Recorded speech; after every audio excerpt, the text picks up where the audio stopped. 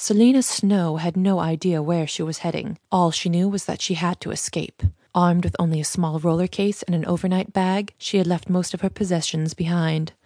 She couldn't get out of the town fast enough. The past 18 months had been a living hell, but this was the final straw. Her witch of a stepmother, Ramona, had all but ruined her, and Selina could bear no more. Selina had never liked Ramona from the first moment her father had brought her to dinner.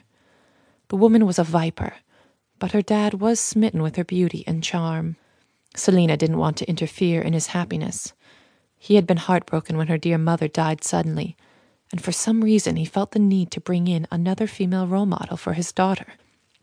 At the time, Selina had only been 15, but she was well aware that her contempt was mutual, and Ramona made no effort to build a relationship with her new stepdaughter.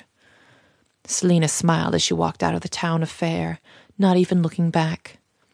Had her father survived that influenza, things would be very different, she thought.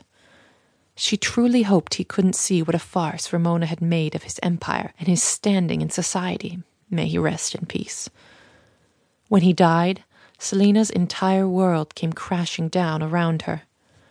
Her father had been her only true living relative, and they shared such a special bond.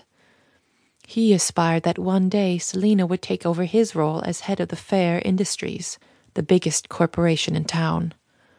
Their family was the most reputable and most idolized by all of the townsfolk. That was until Ramona took charge, Selina thought bitterly. Father's shocking death had caused a wave of panic through the entire company, Fair Industries. Just turned 17, Selina hadn't completely finished her senior school studies.